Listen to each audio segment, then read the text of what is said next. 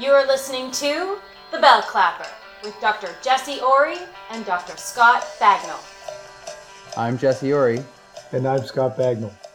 Dr. Bagnall is our special guest today, a uro-oncologist working in New Brunswick, helping us provide a hot take on the BJUI's newest article of the week. The paper we're reviewing today is by Dr. Chenham and looks at whether or not to leave a drain in after a robotic prostatectomy.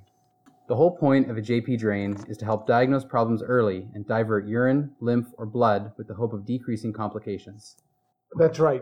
The idea being that if you accumulate fluid in the pelvis without a drain, it can push on and disrupt your anastomosis, leading to contractures down the road. Of course, all theoretical. Dr. Bagnall has yet to have that complication. That's correct, Jesse. And while it may be easy for a seasoned staff to read this title and put it aside, keep in mind that JP drains aren't benign. Hitting the epigastrics, or having one of your residents like Kyle Lehman sewing it into the fascia, all theoretical complications that could happen if you're not careful. Or not babysitting your resident. Now, before we go on, I have to point out something important. This really is a study of patients who've had perfect robotic radical prostatectomies. They were randomized pre-op to drain or no drain, and the catch is that they could be excluded and receive a drain intraoperatively based on several reasons. Hemostasis not perfect. Drain. Leak test not perfect. Drain. Intraoperative injury. Drain. Excluded. In the words of the next president of the United States, drain. Drain. Drain. Oprah aside, they did only exclude 5 people, and 3 of them were because of postponed surgery. Scott, let's get into the details. They randomized 189 men over 4 years with a non-inferiority type design. The randomization was based on the D'Amico risk group. 92 had no drain, 97 had a drain. They were forced to stop early, basically due to low accrual rates. There were 4 surgeons, 1 Da Vinci robot, and in 1 center. Their primary endpoint was overall incidence of 90-day complications by Clavien-Dindo scale. And the patient groups were similar. Most importantly, both had equal rates of extended lymph node dissections. In terms of results, the big picture is no difference. No drain is not inferior to inserting a drain.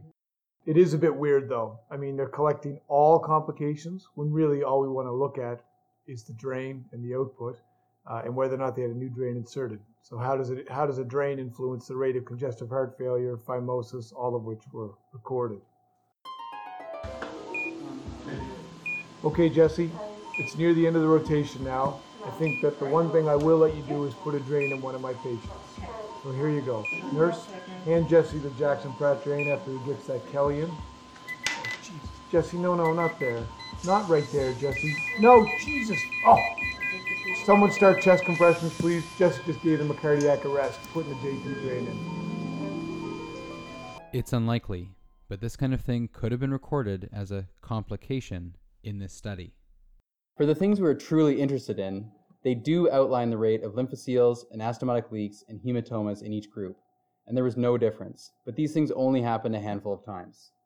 Okay, so basically the study showed with 189 guys, and really only 2 excluded patients for surgeon preference, drain or no drain, made absolutely no difference. So what do you think, Scott? Are you tossing the JPs in the trash from now on? Well, the problem here is we don't have a robot, so the answer to that is no, so I can't generalize to the results for me. Well, as our government said, I have said many times it is our intention to stop Mr. Harper's failed approach on robotic surgery in Canada. So if that happened and the RP went really well, as this study shows, I think all of mankind could benefit from leaving the JPs behind. We like to say people kind, not necessarily mankind, because it's more inclusive. This has been The Bell Clapper, signing off.